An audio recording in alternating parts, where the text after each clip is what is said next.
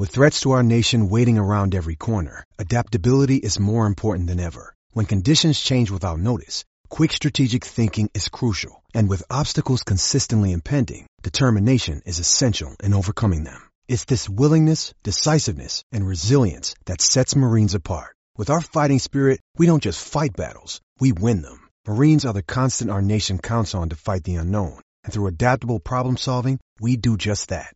Learn more at marines.com. Pour one more beer for me. Exile meets quality so savagely. Best beer in all the land, brewed with a loving hand.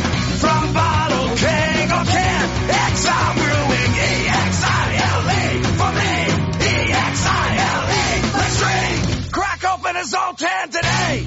Enjoy your exile. HN Podcast, Miller and Dace coming at you. Gosh, what is today, Steve? I don't even know anymore. So it's sometime in late November, or January, rather. Goodness gracious. It is the night of the AFC and NFC championship games. There you go. Vikings fans, sorry. I was with you for a game. I don't think I can do that, so I'm back off the bandwagon. Real quick, Steve, this is totally not Iowa-related, but I got to ask you. Tom Brady, is this 7 straight AFC championship games that he's led the Patriots to? 8th Super Bowl appearance? Are those numbers correct? Yeah, just to throw a couple of numbers that further put this in perspective. Brady's going to end up playing, John, in 15% of all Super Bowls. That's freaking incredible. Indeed. Furthermore, the percentage of seasons that Tom Brady's team has made it to the AFC Championship game in his career exceeds the lifetime completion percentage of the quarterback he beat today, Blake Bortles. Dude, I mean, it's insane. It's insane. He's the greatest quarterback to ever play the game. Well, it's a harmonic convergence. We have the greatest quarterback and the greatest coach. Yeah, for sure. And I'm not. Yeah, there's probably going to be debate the next couple of weeks over who's more important. To me, I think they need each other.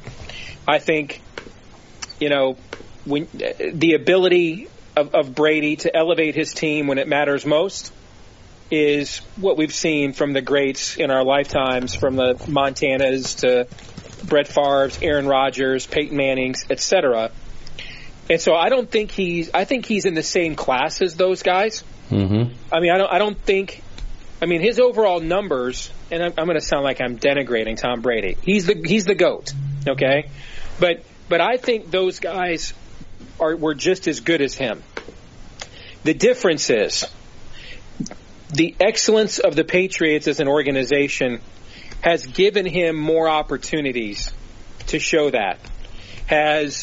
What Belichick has been able to do, they literally change their offense and defense almost every week, year after year, depending on what they think the weaknesses are of your opposition. This is the first time, John, I think in the history of the NFL, we've had a dominant franchise that you can't think of the system they brought in that changed the NFL, right? Yeah, sure. The steel curtain defense. The West Coast offense of the 49ers in the 80s. The Bears 46 defense. The zone blitz defense. What's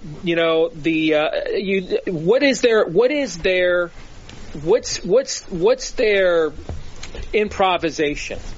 What is the change they've made in the NFL? Nothing, but what they make those are all big time schematic changes. But, I mean, they weren't as tight end centric in the early part of the Brady era. And then they had Randy Moss in the middle of the Tom Brady era. They changed when they had Aaron Hernandez and Rob Gronkowski. They changed exactly. To that. They changed to that, and it is amazing actually what they've done. And I don't like them. I don't. You watch the NFL far more than I do, but I certainly pay attention. Their defense is. I mean, they play a basic 3-4 defense, and it's not the zone blitz defense that the Steelers played under Bill Cowher. It's just a basic 3-4 defense that allows them That's multiple. They take the one out if they think they need a fourth guy on the line. If you're more of a power running team, they adjust that way. If not, they adjust the other way. It is a testament that the preparation that you see each week of Bill Belichick, combined with the timing and poise of Tom Brady, it's really unlike anything we've ever seen. And I thought you made a point very good earlier today on social media. And, you and I grew up in the era of Joe Montana. Mm-hmm. But, he had one season of Randy Moss. Tom Brady did. One season. And they didn't win the Super Bowl that year, by the way. That was their undefeated team that lost to the Giants. Other than that, throughout his career, he's not had a receiver that was his main receiver in his career while he was with the Patriots as good as Dwight Clark was, let alone as good as Jerry Rice was. There's no Russ. Taylor. I mean, Rob Gronkowski's obviously a Hall of Fame tight end like Russ Francis was, but there's no Roger Craig. No. There's no time. Yeah. The cast has consistently changed all along. And I think that's what's been great. You can name, Hall of Fame linemen on those 49er teams or all-pro linemen like Bubba Paris. Can't do that on these Patriots teams. And I think the constant there, the one constant, Ray, has been Tom Brady. And the other constant has been Bill Belichick. And I go back to the year Brady got hurt. They still went 11-5 that year with his backup. I've watched Bill Belichick in games with Jacoby Brissett at quarterback on 1 week's rest or notice as their third stringer. But he's also never, and he was the last coach to really be a playoff threat with the Cleveland Browns. But he's never, this guy is a great coach. At the same time, he's never really won anything meaningful unless Tom Brady's been his starting quarterback, and they happen to just bet on black, Wesley Snipes, and get a guy with the 199th pick that just turned out to be the greatest draft pick in the history of the National Football League. But they've really needed each other. They played off each other so exceedingly well. And, I know everybody's sick of it. Everybody's annoyed of it. I get it. But at the same time, remember it.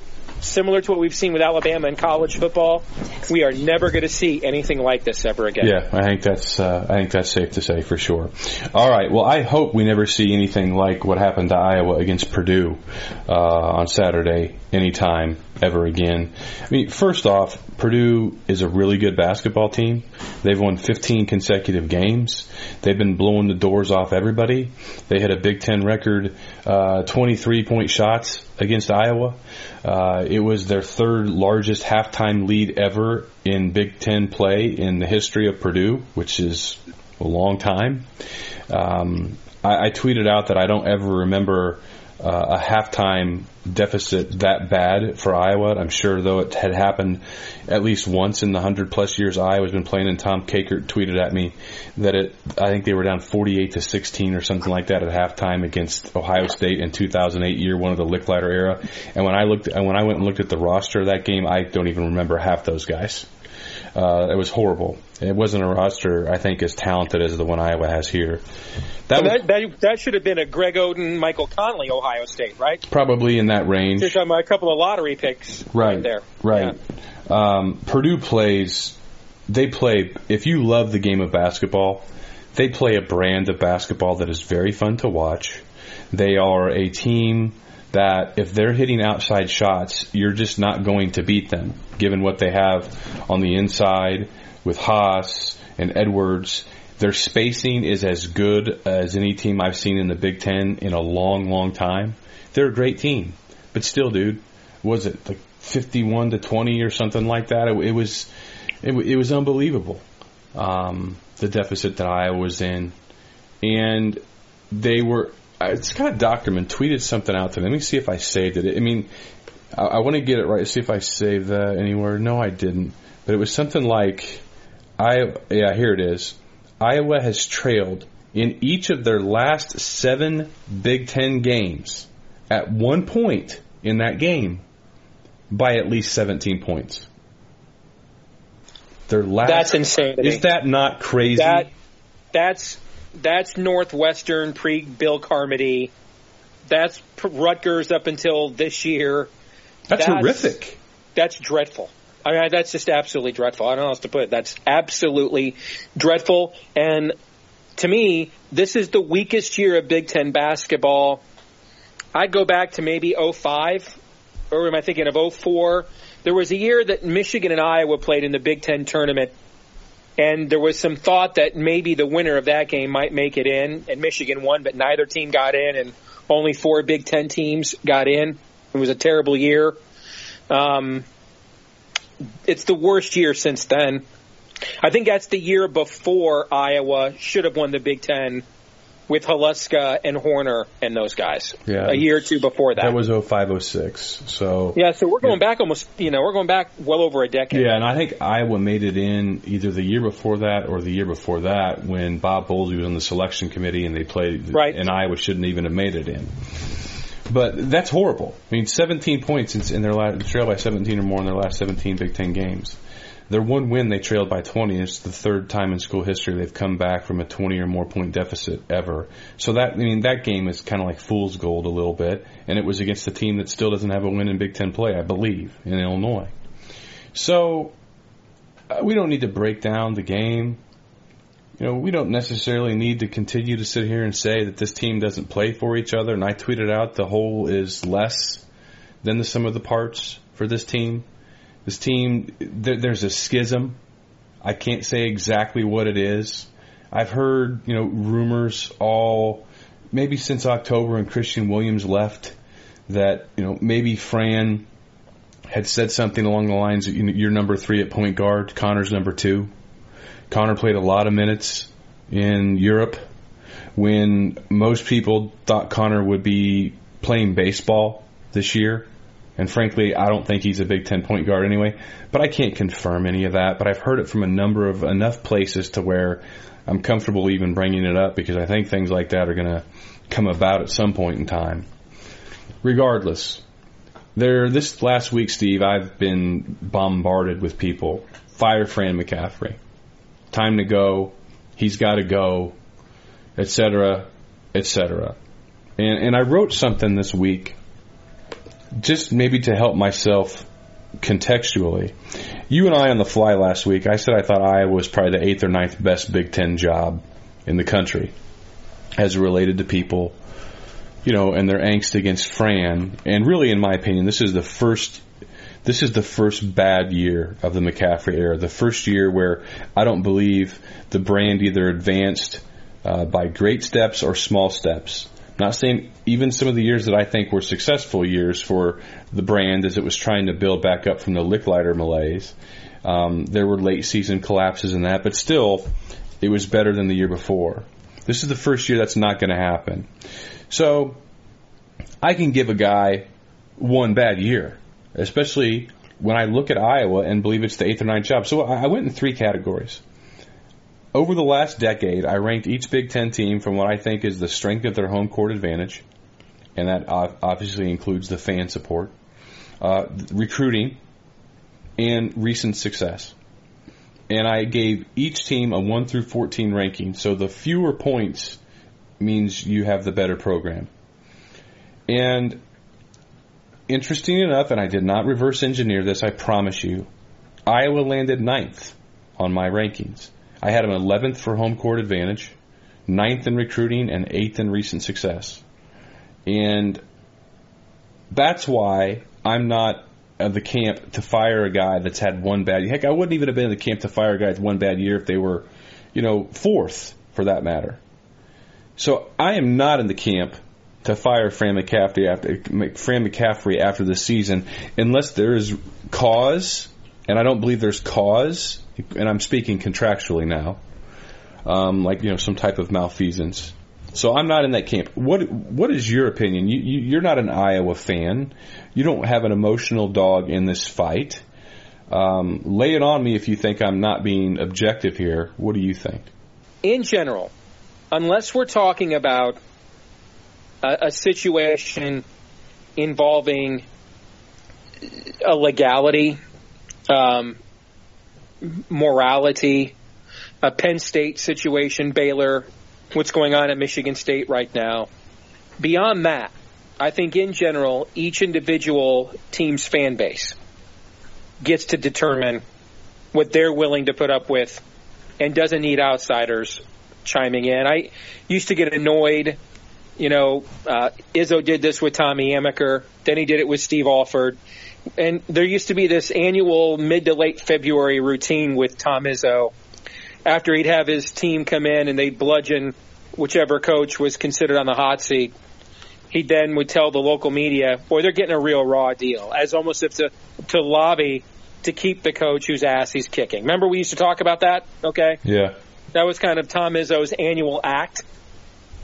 And I just don't think you need outsiders unless there's something going on that's the human condition beyond just performance on the court or on the field. I don't think outsiders should chime in. That's my specific thought. In general, though, here's how I approach it as a fan. If of my teams that I have a personal interest in, unless you are digging out from a cratering, Jim Schwartz taking over the 0-16 Detroit Lions, for example, Rick Pitino taking over the NCAA devastated Kentucky program in the late 80s. Unless you're taking over a cratering, I would say what Todd Licklider did to Iowa basketball would qualify as a cratering. Unless you're taking over a cratering, in this age, you should never be permitted to go 3 straight years without making an NCAA tournament, period. Or I'd say 3 straight years without a bowl game. That's a baseline expectation. Mm-hmm. Now, I don't think that applies to Fran now because he's already overcome that program. He's beyond that now.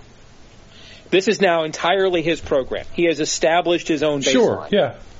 So we're not blaming Licklider any more than we're at this point blaming Dr. Tom. And that's a separate conversation. I was just breaking into Sports Talk Radio as that debate was coming to a head about what to do with him. And people were tired of first round, and getting there and never getting, to the Final Four, and can the program reach the next level, et cetera. And that's always the most dangerous hire to make. The most dangerous gamble you can make as an athletic director or a general manager is the idea of this guy got us to a certain baseline. Can he get us? Can he get us to the next level? That hire is either flames out spectacularly and gets everybody fired in the chain of command, or it works out spectacularly. It's never just okay, and most often it doesn't work out. But when it does, it usually works out terrifically. You came to that head with Tom Davis. My own opinion, if I was doing daily sports talk radio, on KXNO again, mm-hmm. I would. My guess is you may not be at that point with Fran McCaffrey. You're approaching it. Like I used to talk about, there's teams on the bubble and then teams on the spittle, on the brink of being on the bubble. I think we're on the spittle, based on what I can see. And I think next year will be a telltale heart. But again, that's my analysis of what I see from the outside. I'm hesitant to give an individual perspective because I'm not as emotionally invested in it or financially as the average person listening to us who's a diehard fan. And ultimately, if they're happy with his performance, nothing immoral or illegal is going on. No sweat off my back. If that's what you guys want, cool. If not, then, that's your call too.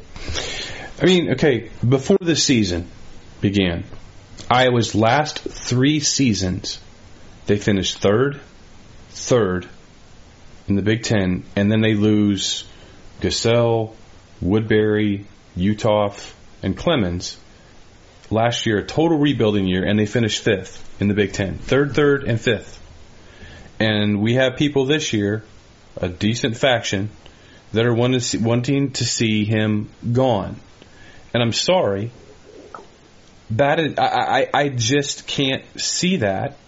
I can't get there with that, especially at a Big Ten program that, listen, I remember the 80s. I grew up in the 80s.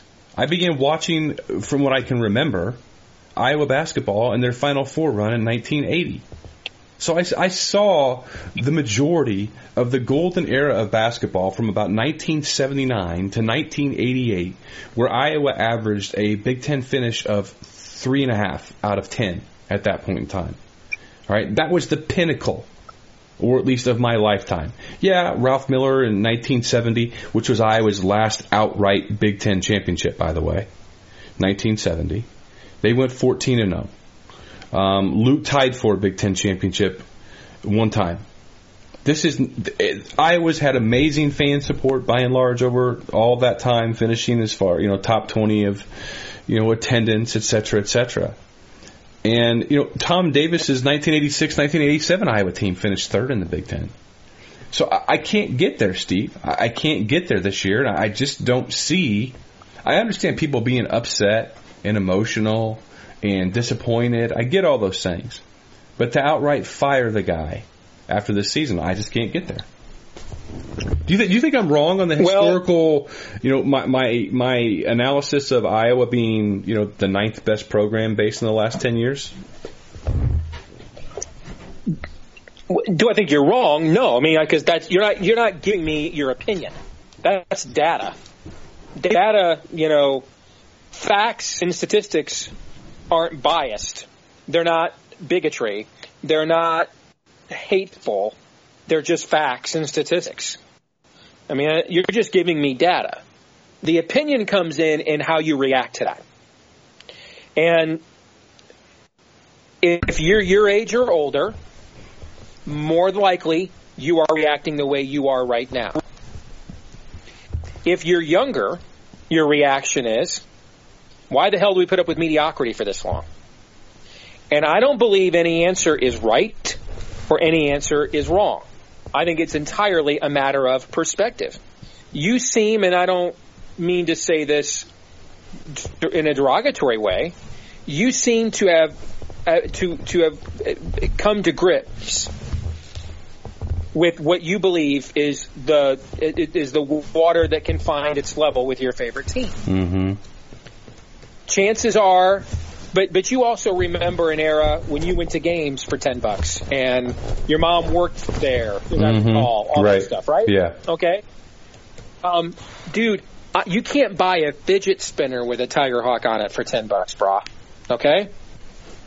And if I grew up in the era of the now, if I grew up in the only era I've known is instant, all the websites and everything where people are making a living talking Hawkeyes and sports talk radio and what tickets cost. I watched Bo Ryan in Wisconsin, whose demographics aren't any better than ours, become the powerhouse program in the Big Ten Conference for more than a decade.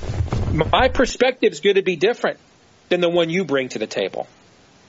As we were sitting here talking, I was looking at NCAA tournament basketball history, because really that's the standard now.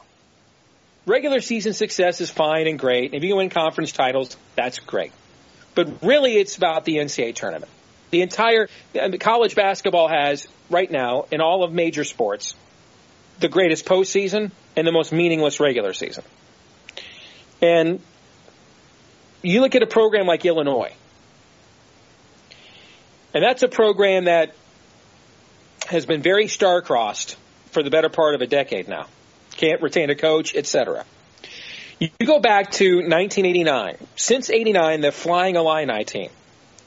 If I take away the 1 year that Bill Self left them, a minor league NBA All-Star team, right, for Bruce Weber to take over. That was the 2005 team that was one basket away from winning a national championship. Right. I take that team off the table. And since the 89, since 1990, because since we're not going, it's been since 89. Since 1990, Illinois has won 15 NCAA tournament games. Iowa's won 10, and that's taking that great season of Illinois off the table. Mm-hmm. And furthermore, Iowa State since that time has 15 NCAA tournament wins. And that's where if I'm an Iowa fan, I'm looking at the coaching turnover they've had at Iowa State.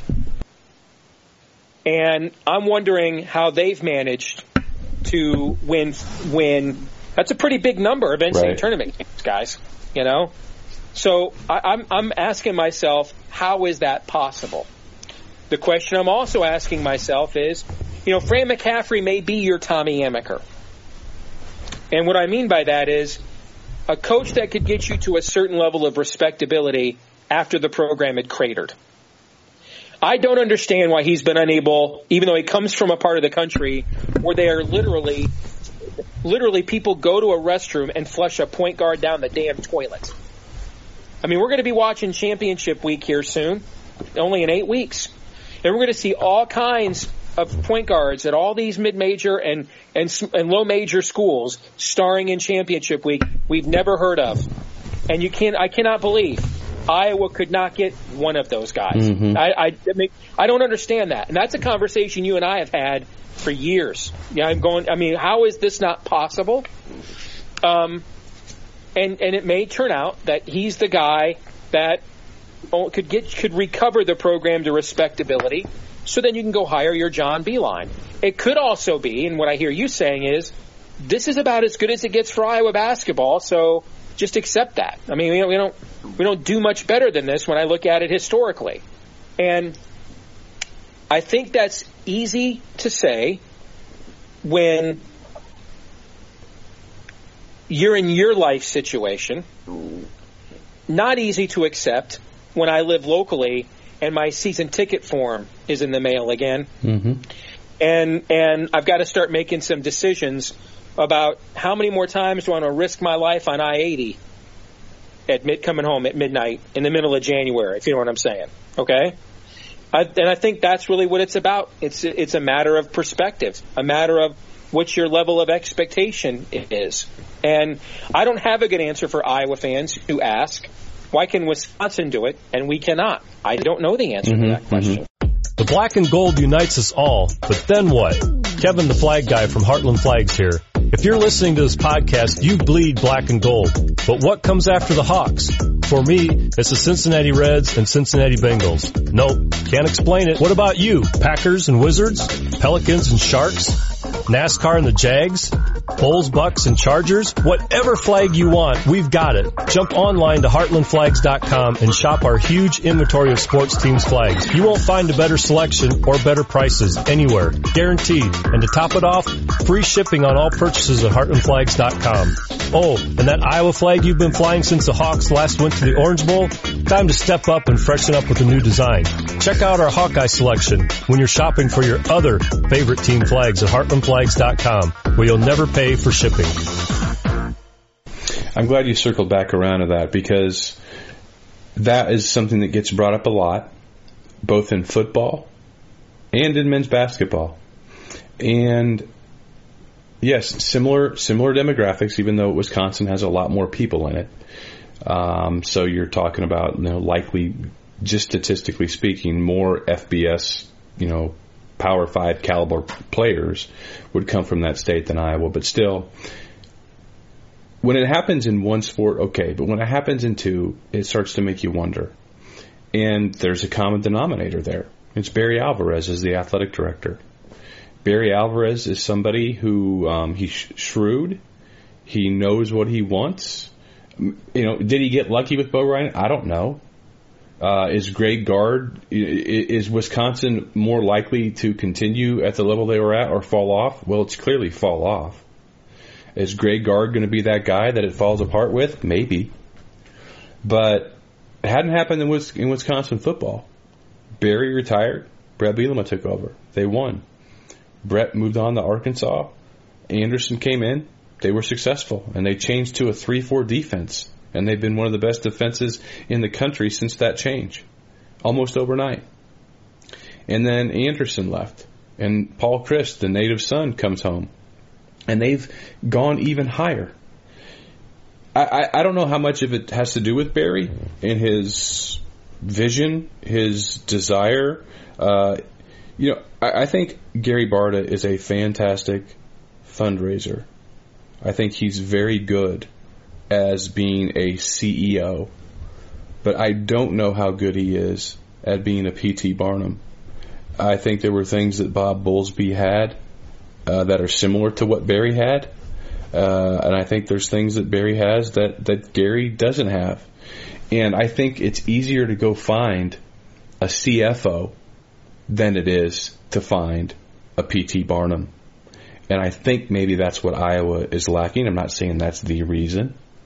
I'm just saying I do wonder about that when you try to pinpoint answers of why can Wisconsin do it and Iowa can't.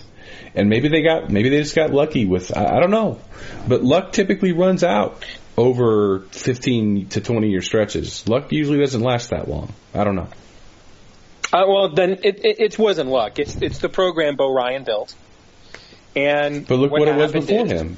Bennett was there. And what was it before him is prior to a completely lucky run, 1 in a million run, as an 8th seed to get to the Final Four in the year 2000. Prior to that, Wisconsin had 5 total NCAA tournament wins ever. Which means they nearly equaled their school history of total NCAA tournament wins in one tournament. Then you hire Bo Ryan.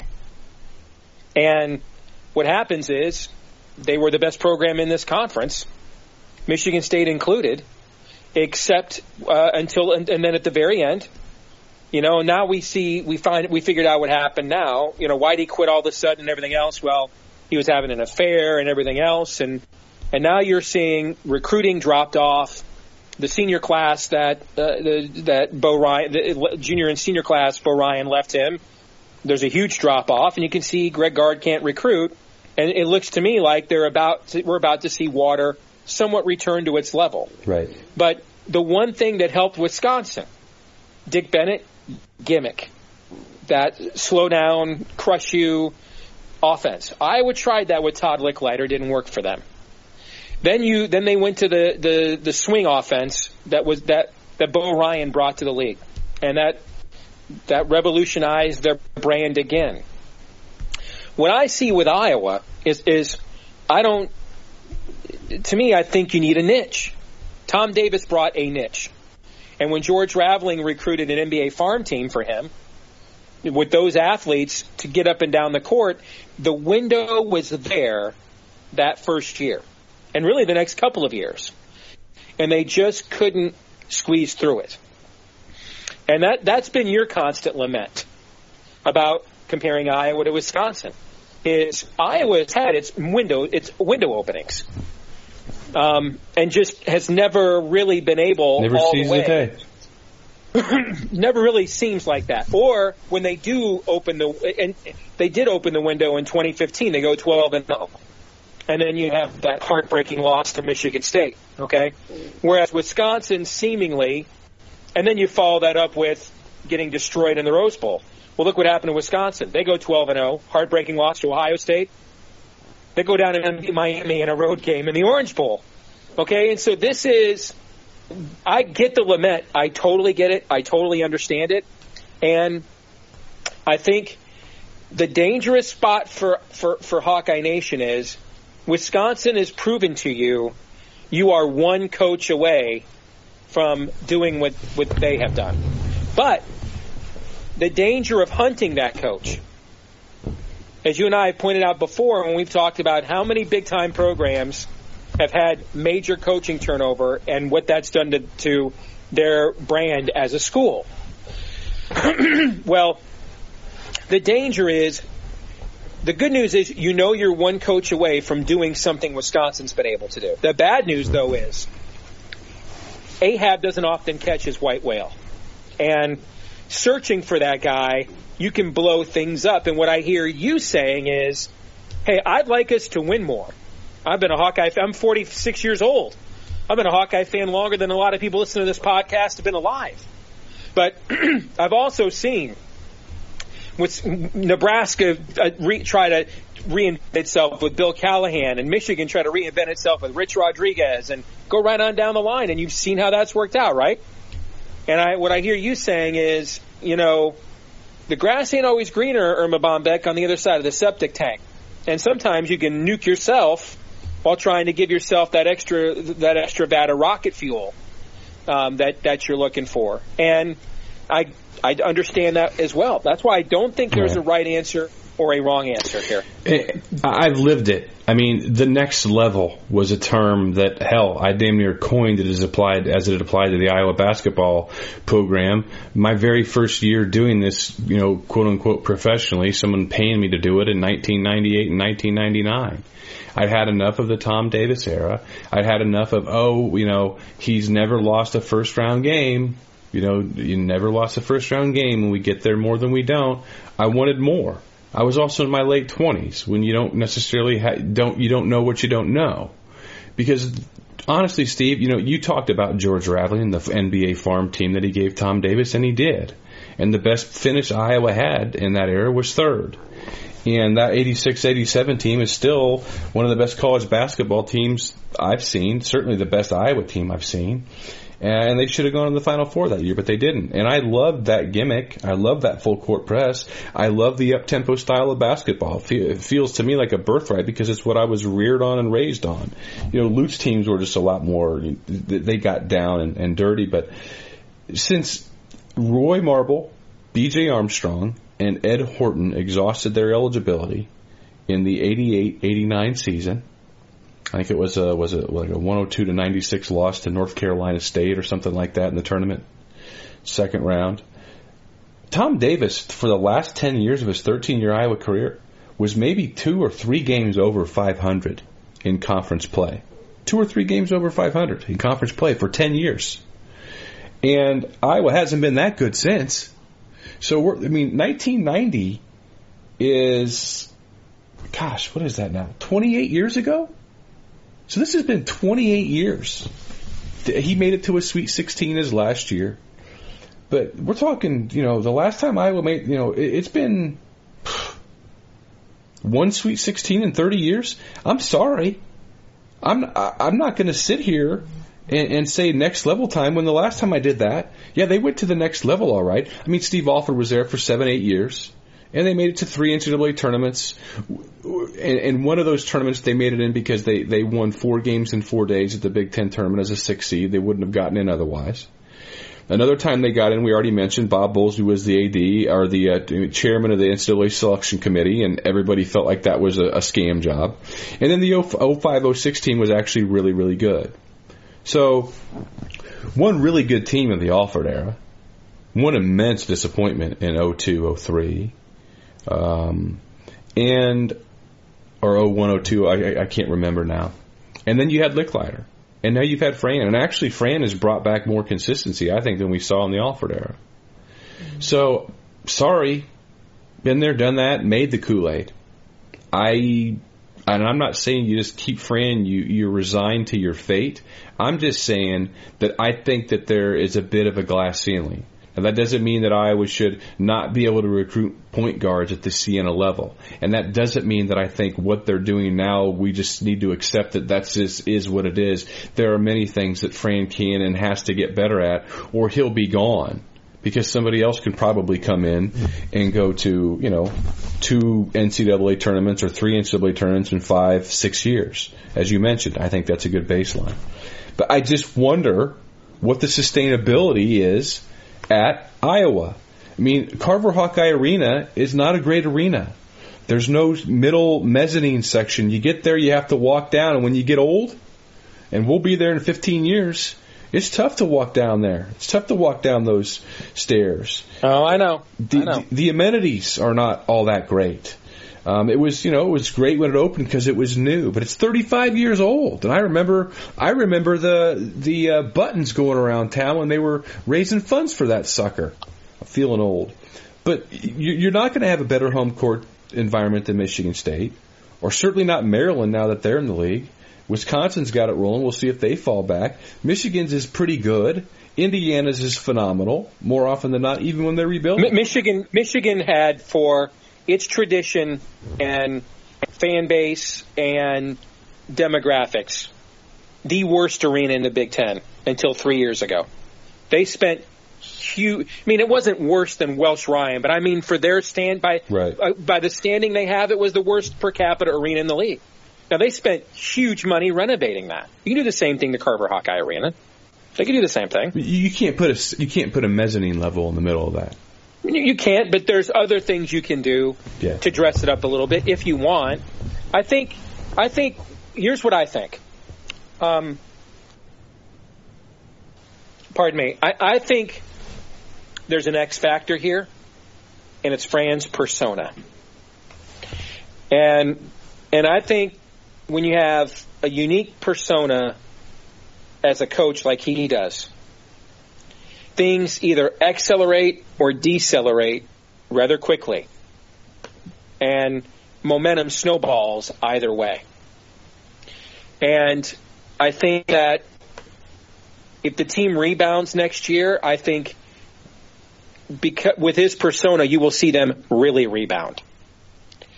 If they don't, I think his persona will become beyond grating to most fans, and the atmosphere around the program will cause it to decelerate all the more. And it will probably get increasingly ugly as we get to the end of next season. Mm-hmm. And I just think that's what happens when you have somebody whose persona is just not typical of what people are used to seeing. And I don't know which way it will go.